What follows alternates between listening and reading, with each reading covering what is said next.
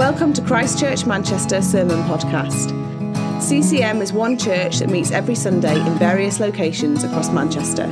For more information about who we are or about our Sunday meetings, please visit www.christchurchmanchester.com. My home is not on this earth, not in this world. So today we're going to look at a story involving Elijah.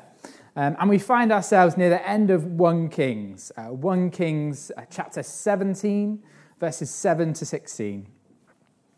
But before we get into today's story, I want to paint a bit of a picture of where we find ourselves in the Bible. So we're starting this series at the back end of 1 Kings. But let's go back to the beginning of this book briefly. So King David has just died, and Solomon is now king over Israel. And at this point, Solomon is a man who is really on fire for God. God appears to Solomon and says to him, ask for whatever you want.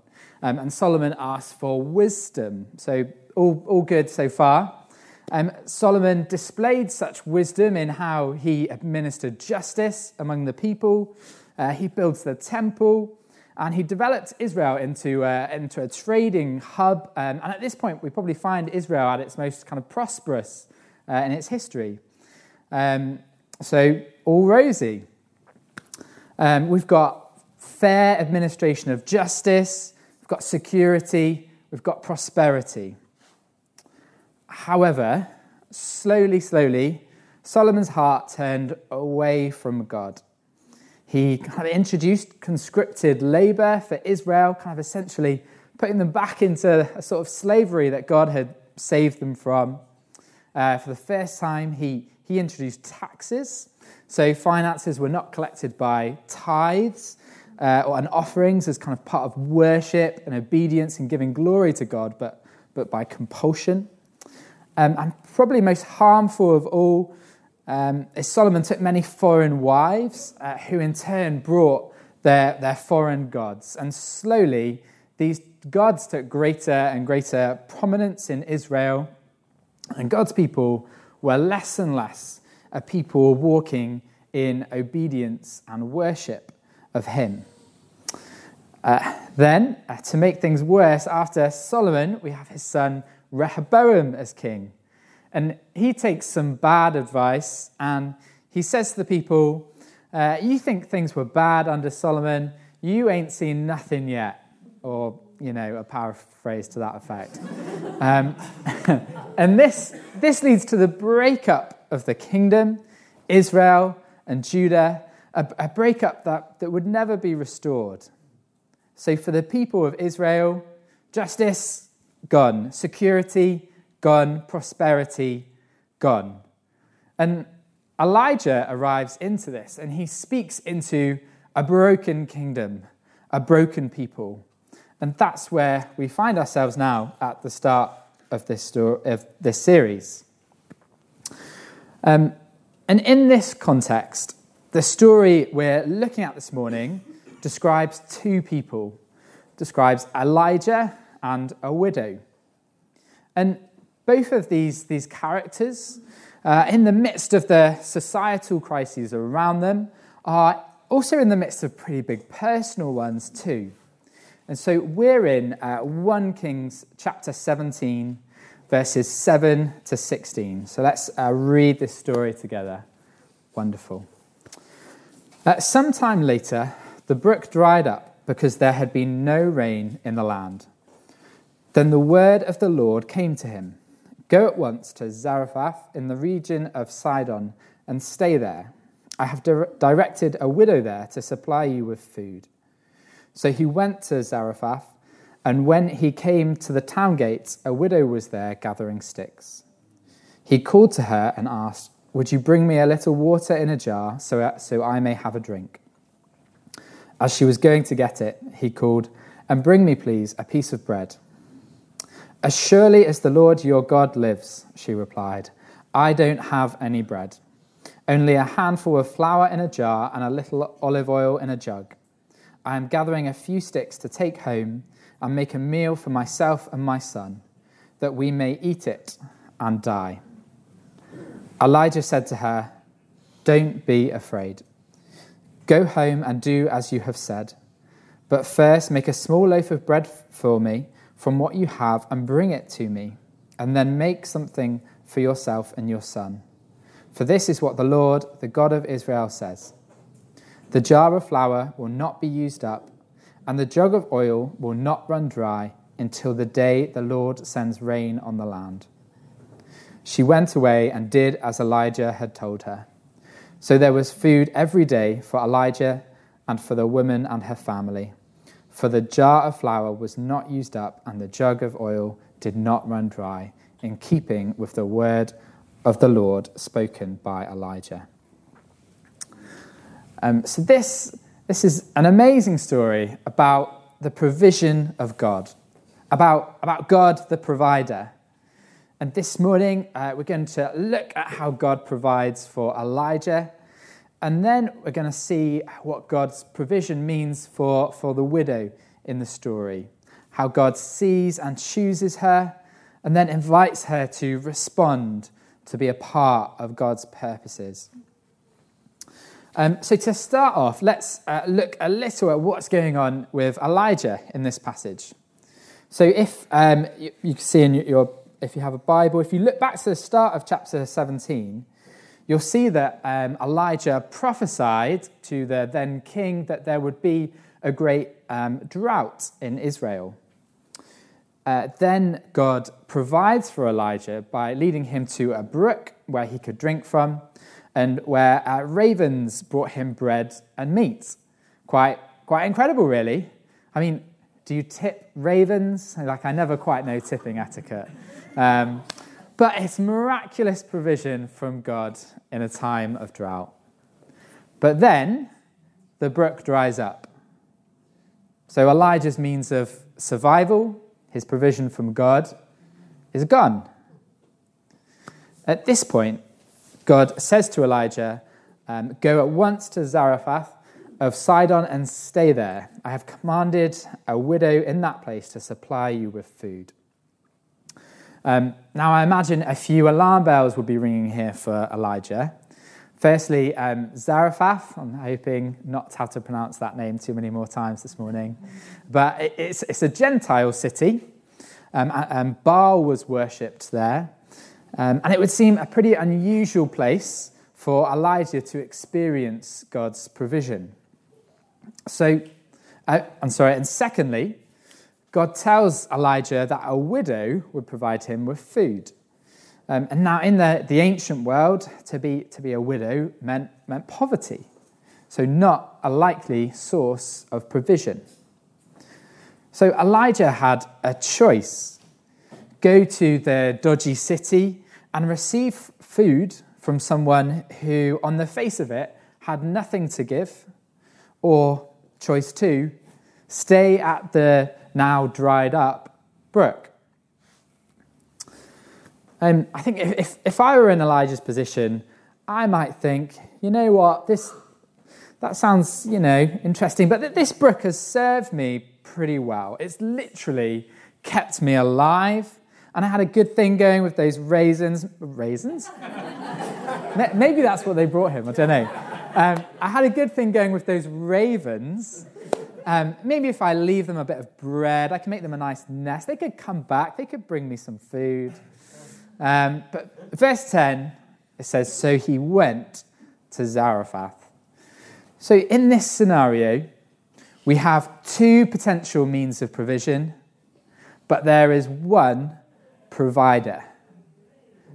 Ultimately, Elijah did not weigh up the pros and the cons of the means, but he put his trust in the provider. In our lives, naturally, we look for security, and we can look for security in our means. And it's often not that a means is wrong, but over everything, we know that there is one provider, that everything given to us is from him.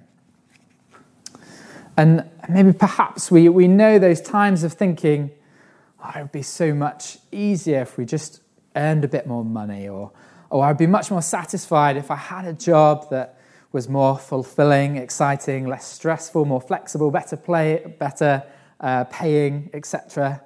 job. Or if I were married, if I weren't married, if I had a bigger house, if. And sometimes we need to ask ourselves that question, what do I want? What is my heart longing for here? Do I have a list of criteria in my head where, when fulfilled, life will be rosy? Or are we willing to lean fully on God amidst the shifting sands of this world? And if we reflect and think, do you know what? I'm finding it really hard to trust God for this. I have been wanting the security. I'd say don't miss out on the opportunity to put your trust in the great provider. To repent, to know freedom from the ifs and the pressures, freedom in Christ. You see, Elijah's call away from the security of the brook was a call to something greater. Sometimes God loosens us from the securities of this world to draw us deeper into the purposes of his kingdom. His call to leave a place of providence into an unknown, untrusted city was a call into greater dependence and deeper relationship with God. God calling Elijah to Zarephath was a call to trust. Trust in the character of God. Trust that he would provide. So this is a story of God's provision, of God our provider. And in the rest of this story, we see how God provides for Elijah. And we'll see how God provides for the widow too. And through this, ultimately, we see how God provides for us in Christ today. And it's at this point in our passage, we meet the second character in our story, the widow.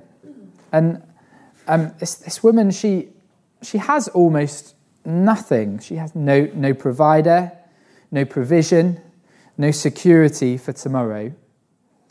And so we read in verse 10, when he came to the town gate, a widow was there gathering sticks. He called to her and asked, "Would you bring me a little water in a jar so I may have a drink?" As she was going to get it, he called, "And bring me, please, a piece of bread." "As surely as the Lord your God lives," she replied, "I don't have any bread, only a handful of flour in a jar and a little olive oil in a jug. I am gathering a few sticks to take home and make a meal for myself and my son, that we may eat it and die." And here we see the gravity of the widow's situation. And we can read that last bit as a statement of mentality, which it is to some extent, but more so, it's a matter of fact statement. It's a description of her situation. This jar of flour is all that she has in the world. She has no means of getting any more.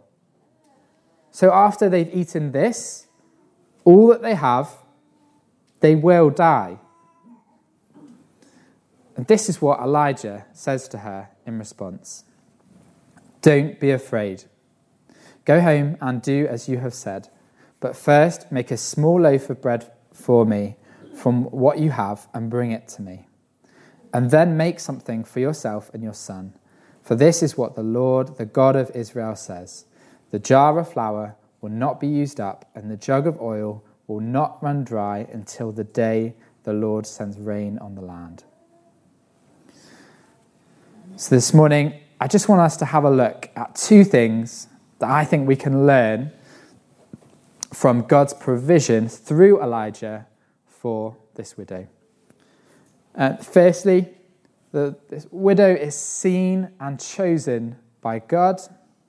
And secondly, that God invites her to respond, to join in.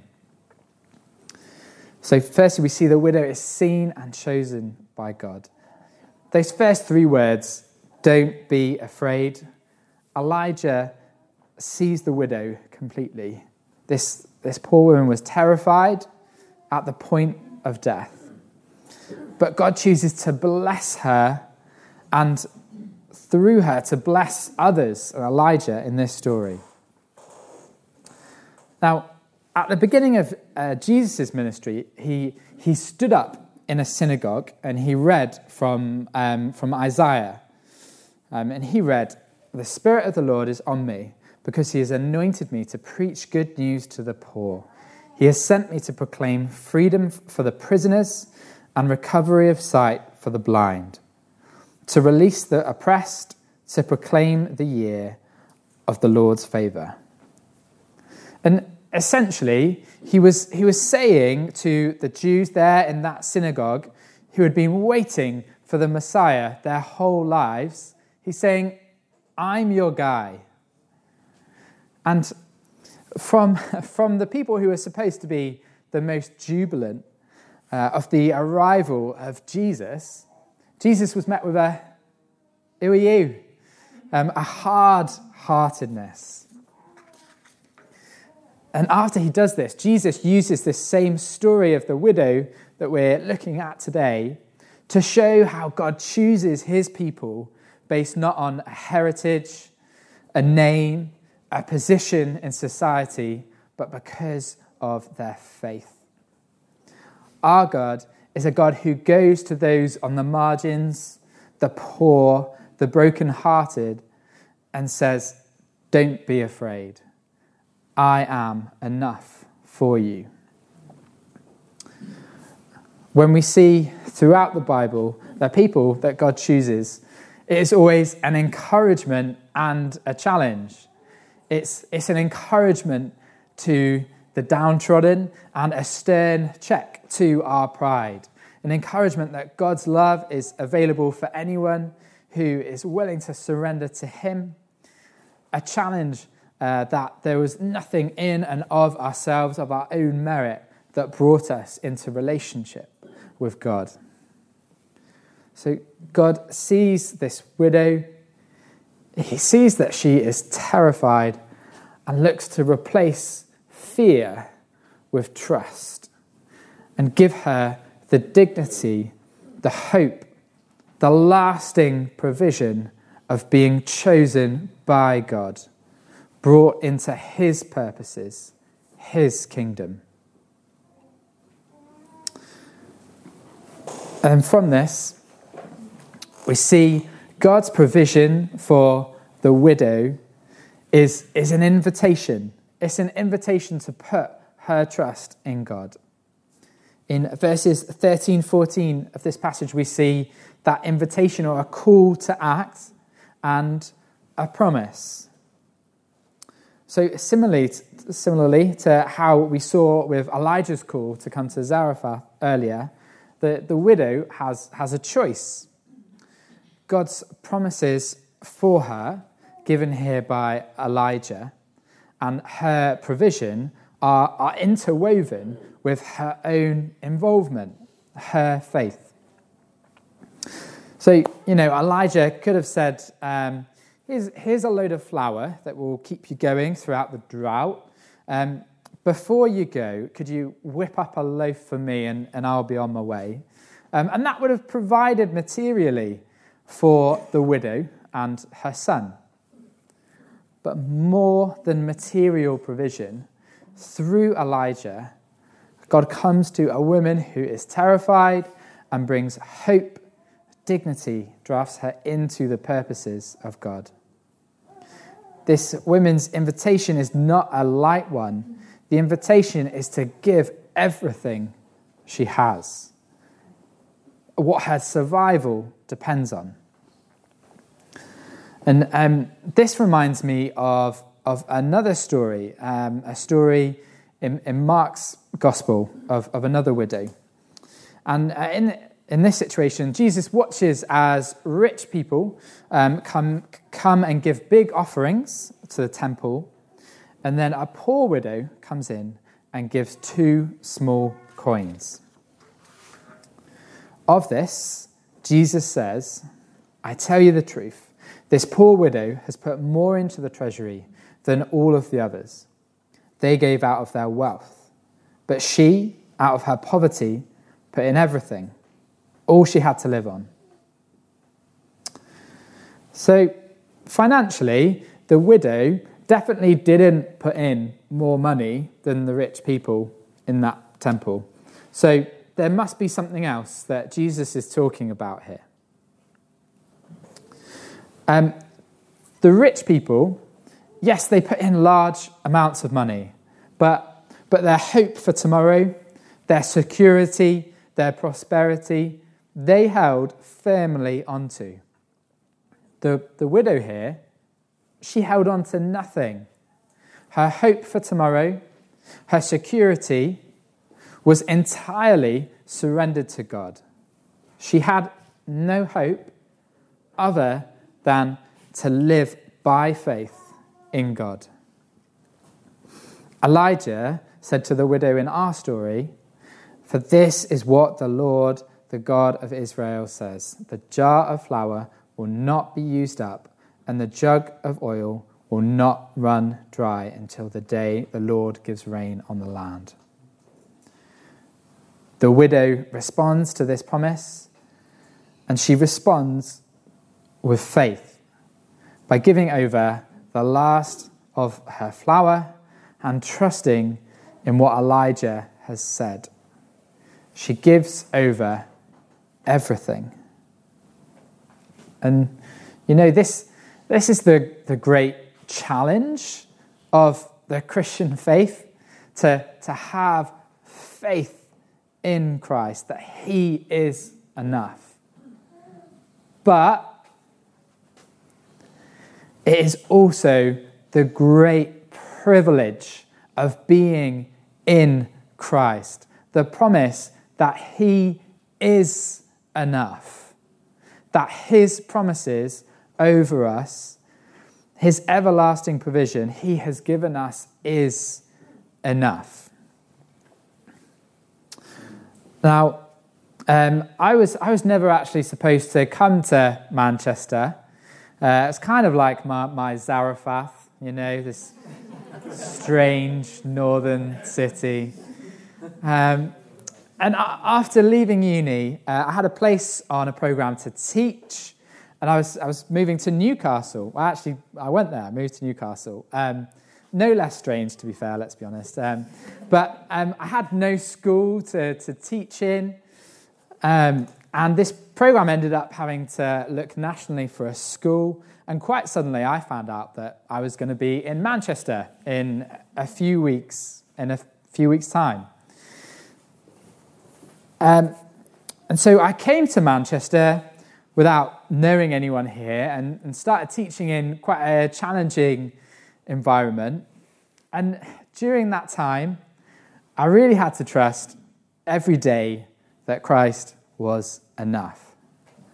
That in him, he would give me everything I needed to get through that day. I remember in those 2 years teaching at that school, Sue, my community group leader at the time, she was also a teacher, and she would pray for me every day as she walked to her school to teach. And in those 2 years, I learned to put one foot in front of the other and trust that God had me and was enough for me. And not only that, he had brought me to this place to walk with him through it, to grow in relationship to him. Elizabeth Elliot was a missionary and author, and her first husband was killed when he went to preach the gospel to the Waorani people in Ecuador, and her second husband died of cancer. And she said the following: If your faith rests in your idea of how God is supposed to answer your prayers, then that kind of faith is very shaky and is bound to be demolished when the storms of life hit.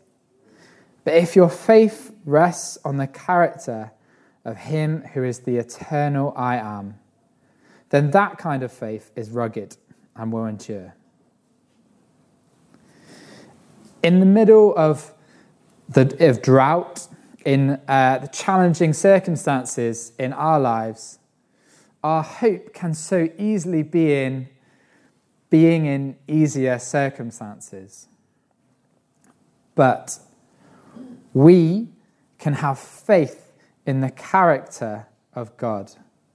We can put our trust in Him, our great provider, the one who is with us, provides for us in and through the drought.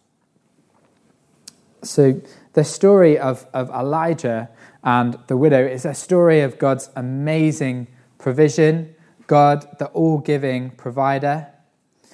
Through no merit of anyone in this story to receive God's provision, but by grace alone. And we see that this provision for Elijah and the widow was an overflow of God's love for them, and in this to draw both of them deeper into a relationship and trust with God, that they may live by faith in relationship to the one who saves them from death, sees them through the drought, giving them all that they need. And this is the gospel. This is the good news of Jesus in which we stand today, that through no merit of our own, far from Him, in Jesus' death and resurrection, God calls us to put our faith in Him and Him alone, and stand in the promise that Christ is enough.